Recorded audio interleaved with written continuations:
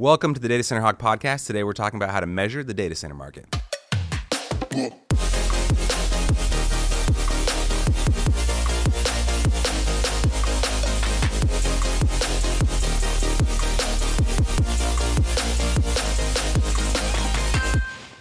We're talking about how to measure the data center market. So, yes. Let's talk about this. Like, we got to go from 50,000, 10, to the nitty gritty. But what makes the data center market different than other commercial real estate sectors, I guess? Yeah, I think there's, and I actually think this is one of the most important podcasts we will do because I know, gosh. That is a white hot I sports know. opinion. I'm sure people are just so much more excited tease the lead, to bro. listen to this. Yes. No, the reason I say that is I think that this serves, the information that you get when you do this correctly helps the market operate efficiently. So, and I would say that in my opinion, there's two really important things to consider, when you think about like measuring the data center market, maybe differently than other commercial real estate types. One is it's really expensive. There's so much capital that goes into data center facilities, et cetera. And then, the other thing too is very nuanced. It's different than your other types of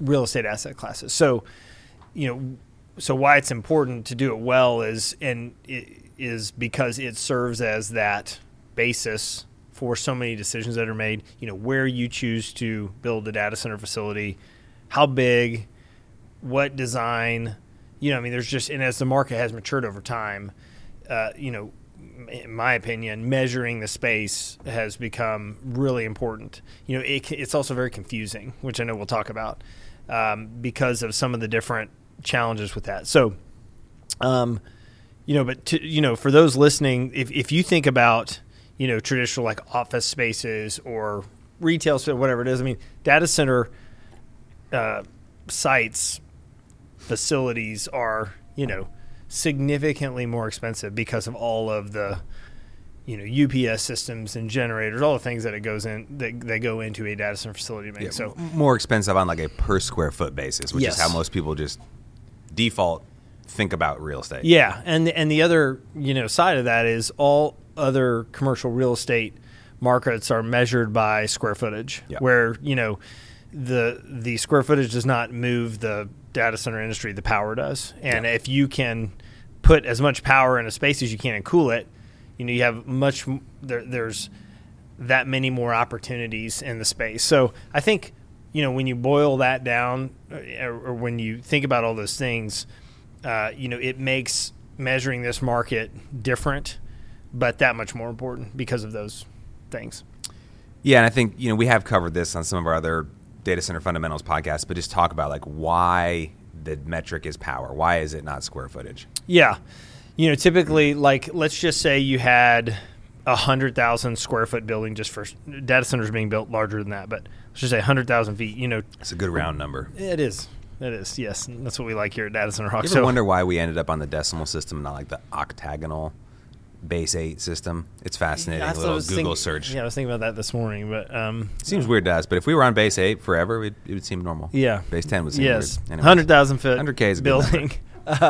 You traditionally can think that like half of that facility size, or 40% is going to go to, of the square footage, is going to go to systems that serve the building. So a lot of those electrical rooms, and sometimes there's like generators inside the facilities, et cetera. So, and then 60% will be served as like at the actual data center rooms or computer rooms that you put the servers in.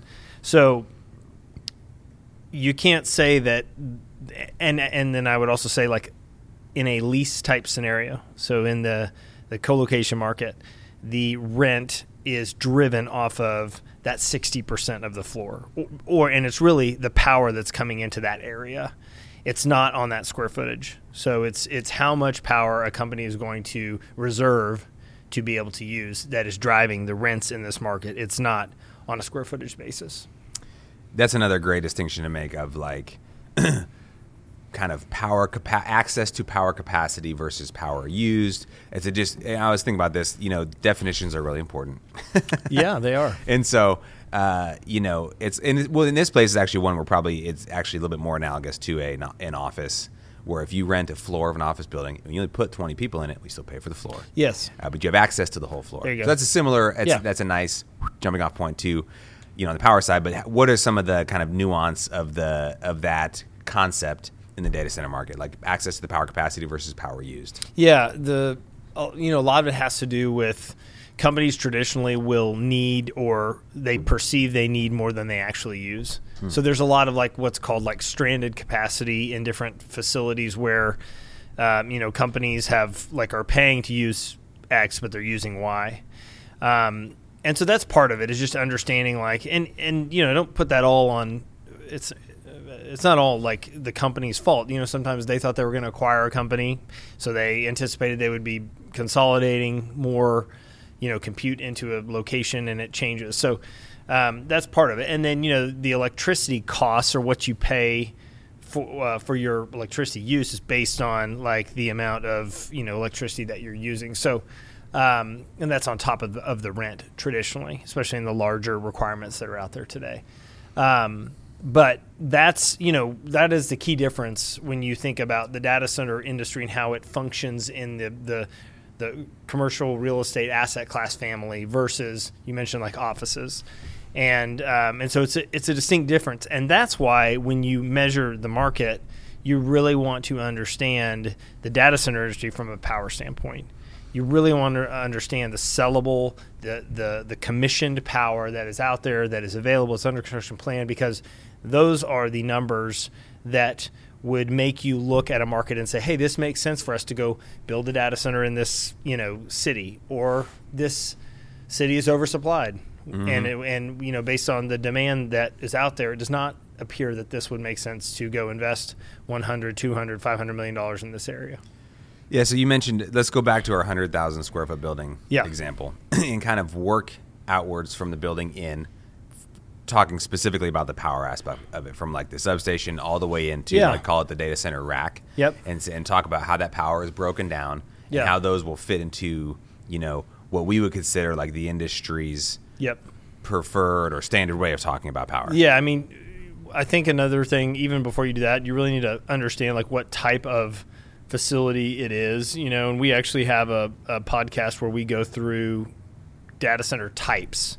And the reason that's important is because that has changed over the last 5 years. So one of the things we talk about a lot is the hyperscale users that are out there in the market today, and they typically can take a whole building, sometimes a whole campus, or sometimes a whole data hall. The data halls we see today are typically anywhere from 20 to 40,000 square feet of data room, and anywhere from 4 to 8 megawatts of power being delivered, commission power being delivered to that space for the user to lease. So when they are taking facilities, all of it is designed for one user. But there's certain scenarios where a publicly traded REIT or a privately owned data center operator would say, hey, let's build a facility and we can attract multiple tenants to that, or multiple users, customers to this location, and we call that multi-tenant. The multi-tenant data center space. And so typically when those, facilities are built, you have a substation. Substation delivers, power to the, transformers at the site. The transformers are delivering the power, into the space. There's UPS systems that are, basically backing up the site. You have things like remote power panels that are then delivering, the power into the data rooms. And then you have, PDUs that are PDUs delivering to the remote power panels, and the remote power panels delivering it to the cabinets, and the cabinets delivering it to the servers. So that's traditionally how the power goes from big to small. Yeah. So again, in the 100,000 square foot building example, which you said about 60%, so call it 60,000 square feet, is call it white space or commissioned data center space. Critical load. Yes, critical power. So what would the power, a typical kind of power step down be as you work your way from the substation into the rack? So if there's, maybe it's easier to go backwards. You have 60,000 square feet, maybe kind of 6 to 10 megawatts of power. Yeah, at least. What's going to be coming in? Yeah, typically I would say on a building like that, if you had, 10 megawatts serving the critical space or the commission power area, you'd probably have anywhere from like 17 to 20 serving the building, and that's what we call utility load. Mm-hmm. How much total power is there, and then how much is serving the actual site itself.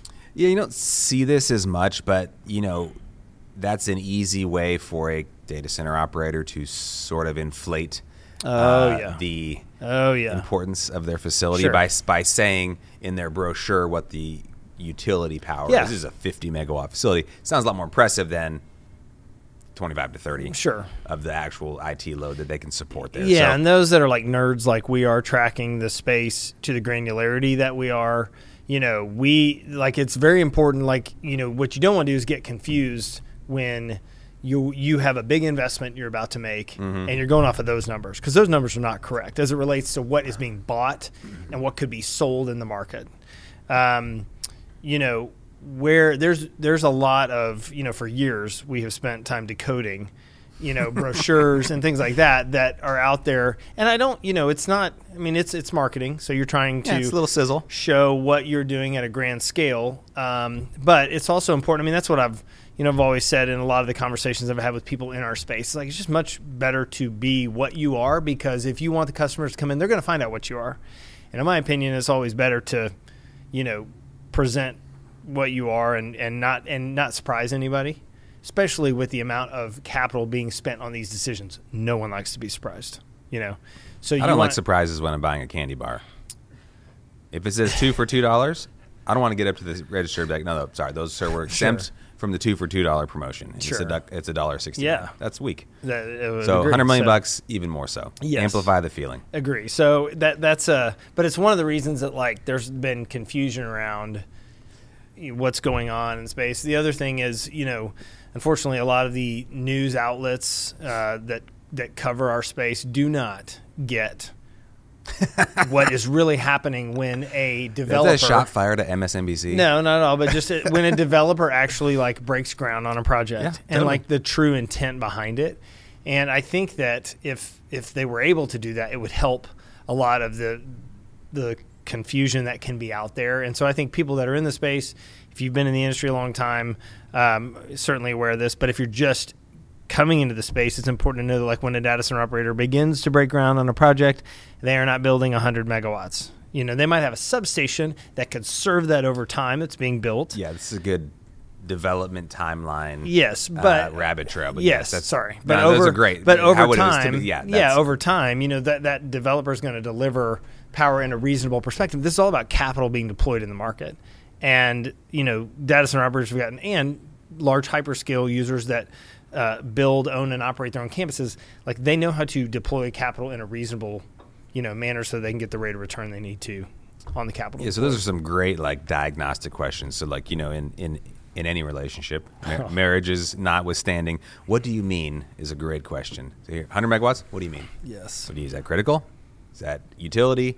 That When will it be delivered? Is that over 20 years? Yeah, is that over the next 20 years? Yeah. Yeah, I think there's some 500 megawatt developments that are just kind of sitting out there. They're hanging. Sure. Okay. So that's good. So like I said, definitions are very important. Yeah. So one of the things we spend a lot of time here at Data Center Hawk is coming up with that overall power number for a market. Yeah. So then once again, very important to be specific as far as what's in, what's out. Yes. So when you look at a facility by facility basis, it's just the critical load. Yes. And then when you're looking at which facilities to include in that number, Yes.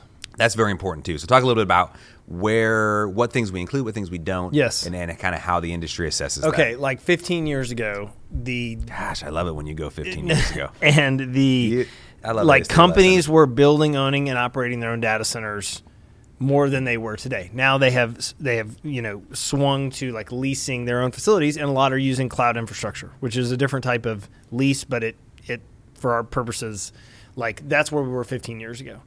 So when the market started to change, we stopped tracking that as part of the leasable market, because it's not. The companies that own and operate their own data center, that's what they do. It's like a private. Yeah. We're a bank.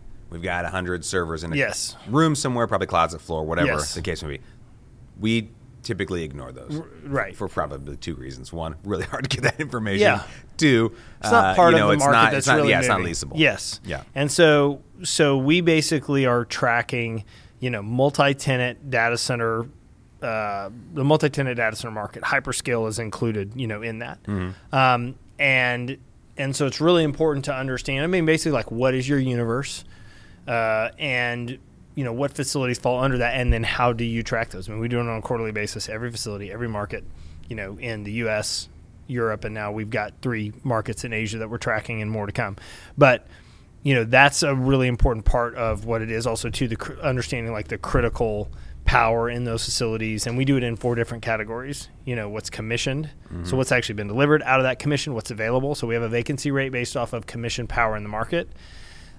What's under construction, what amount of commission capacity is going to be delivered and what is under construction, and then what is planned down the road. So planned projects that data center operators have either communicated on or are in the permitting process, et cetera, in a market. So we have those 4 metrics in every market that we track every quarter. Yeah, so I think that it just underscores, when we say the Dallas market is, whatever it is, 385 from memory. You know better than I would, roughly. I would say it's between that and 400. Okay. So that number, and that's what everybody wants to that's the headline. Yeah. And then the detail is, here's what's included, here's what's not. Yes. And here's when we define a power number, there's what's in and what's not. Now, Go ahead. Oh, I was just going to say one more thing. The one thing that we don't include in that, which we're starting to think through down the road on how to cover, is powered shell development. So, was that on the list? That's where I was going next. Oh, I just stole your thunder, bro. I had this really awesome segue. I was going to segue like I was on a Segway. That's how good of a segue it was going to be. Well, great product name. Beach to it. So these are, buildings that the developer will build basically the shell and then lease the facility in a different format than they would a traditional like multi-tenant data center. And then the user, the customer, comes in and actually pays for all of the UPS systems and generators, and they control that process in conjunction with the developer. But what I think is important is that that part of the market is growing more now than it has been over the last 4 to 5 years. We saw, I would say between 2008 to 2012, we probably saw more capital invested in those type of projects than kind of a wilderness period, the powered shell wilderness. And then I would say in the wandering. Yeah, 2018 on, we started to see. Is that the promised land now of yes, powered shell development? Yes. Great. Some of the larger data center users want more customized facilities in this manner, and so it's allowed for more development to take place there. So I think that's an important thing to note. But I would just say, like, when you hear of a market being bigger than another market or whatever it might be, it's always important to understand what is in the universe of that. Yeah, it's a market that frequently kind of gets people sideways is Dublin. Yes. They have got a great PR department in Dublin. They do. And they're always touting what they're doing from a data center, from a sustainability standpoint, for the power. It's great. But they're publicized this huge number. I was like 700 megawatts. It's massive. Yes.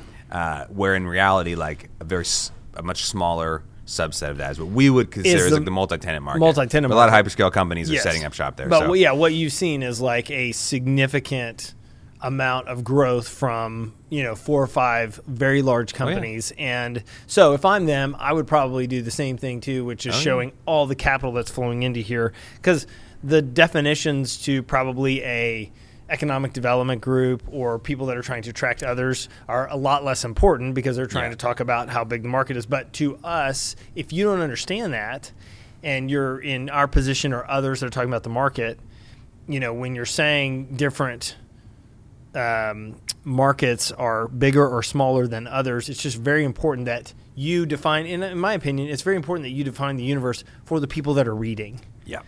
Now, if you're a construction company, or you sell servers or racks or what have you, like, you really don't care. That's right. It's a lot. That's you know right. what I mean? Because the more opportunities, better. And so different people can have their own definitions, but absolutely, Data Center Hawk as a company is typically focused on the multi-tenant. So that's once you kind of have your definitions hammered out, which I feel like we've done a good job of. Thank you.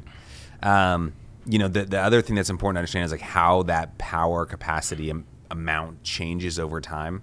So talk a little bit about how do we measure that? Yeah. There's some wrinkles there as well, as you might imagine. Measuring those changes over time, which is really some of the probably the important metric for understanding, how different markets are growing or less or more. So talk about that. Well, one of the trends that has taken place in the industry over the last, several years has been a more defined way of building for each data center operator. Meaning, if a data center operator has a program that they're building in Chicago that fits on a site, they're going to try and it works and it's efficient. They want to try and execute that same project in Dallas or Phoenix or Northern Virginia most of the time. So the way they build their lineups, how much power they deliver to each amount of data room or data center space, that's pretty standard. So, traditionally, if we understand that there's a site that will be a data center down the road, we're going to understand how much critical power can be delivered at that site. So let's say it was 72 megawatts, and we would put it in the planned category. And then if the first phase kicks off and we know they're building 2 9-megawatt data halls, we will bring 18 megawatts into the under construction category, which leaves, whatever 72 minus 18 would be. Is that 54? 54. We are math majors here. 54 megs in the planned power. And then once it's delivered, and it's ready to be leased, we would put that 18 megs into the commissioned category, and it becomes 18 megawatts available. That's another thing is you could talk to 5 different data center operators, and they could all say they have 5 megawatts available, and they all mean something different. And so but important to note that very few, if any, operators are just bringing on 18 megawatts capacity like that. Absolutely. That's not some commitment from someone to lease it. Yeah, I mean, that's always what I'm, when there's someone that said, hey, we're bringing 40 megawatts to the market, you go, okay, well, if we know it costs between 8 to, say, let's just be conservative, $10 million a megawatt. Yeah. You're like, so you're spending $400 million of speculative capacity to just sit out there. It ain't what it used to be. That's right. And so no one is going to do that today. They do it in a much more reasonable approach. And the good thing is, and I give a lot of credit to these companies. I mean, they have programs that work, right? If we're going to build to chase hyperscale users, we do know we have to bring in certain markets 18 megawatts like online at once or 12 megawatts online at once, because we know in a second that could be leased, and then we have no capacity and nothing coming online. That's one of the crazy things about our market in the last 3 to 5 years in certain cities, data center markets. You've had, I would say, like capacity that's set for a little bit, and then all of a sudden it's like the market changes overnight, and you go from, there being 5 or 6 locations with maybe 10 or megawatts or more to really nothing in the market. And so it's just a cycle, and then the construction ramps up again, and you have several other projects, people come to the market, and then you kind of do the same thing. So it's a longer answer than you wanted, but that's typically how we take it from planned to under construction to commissioned and available. Yeah, and so then, kind of the other headline number that we hear about a lot is absorption, which is the amount of growth that's happened in an industry. And again, there's some very important ways that we define that. So talk a little bit about how we measure that, and even specifically as far as how we physically go out or make phone calls and measure that information and get the information, and how you define it. Yeah, so we are trying to understand of like how much available capacity that's in a market over a time period, how much of that gets leased. And that's a great metric to understand like the demand in a market. So, we're always talking to data center operators now across the world, as well as, touring facilities and, doing kind of the boots on the ground work that it takes to really understand what's happening in a market. So we're always looking at that, how much is available and how much that's changed in a time period. We're also looking at how much pre-leasing gets done. So that's really important. So we choose at Data Center Hawk to, try to be like, I think of like tip of the spear on when we understand deals get done. That's what we want to talk about as demand in the market right then, not necessarily in 9 to 12 months when they move into the space. One, that's really hard to track. And 2, it's more like backwards tracking, and we like to, we're trying to be as real time as we can. Mm-hmm. So, and also too, if I'm going to spend, over $100 million in an investment or in a market, I want to know like the latest info, because that's really valuable to me. Whether they move in 6 months or 12 months, then doesn't matter as much. So I think that's the pre-leasing thing with absorption has really changed the market. If you look at Data Center Hawk's absorption numbers over the last 2 years, 60 to 70% of what's happened has been pre-leasing. And that shows how much, and it's been probably pre-leasing by 5 to 10 companies across the world, because their footprints have been so large anyway. And then you throw COVID and the challenges experienced with that, and that's only increased those numbers. So anyway, that's what we do to really track demand in the market. And I think it's, we do that in every facility, every quarter. And the other thing I would just mention on this, and I think we're coming into a time period in our industry where this will maybe have more of an impact than it's ever had before, because of how young our industry is, and that is like second generation space coming back to the market. So you have some areas in the U.S., maybe some in Europe, where data center facilities that were built 15 years ago with an anchor tenant that had 6 megawatts of power, that tenant or that customer last 5 years has decided to migrate out, or they're doing something bigger in another facility, and so you're having some capacity coming back online, and it's a second generation space, and so you have compressed rental rates in some different areas, and now this space is competing with like brand new campuses and facilities that have just been built. So there's an interesting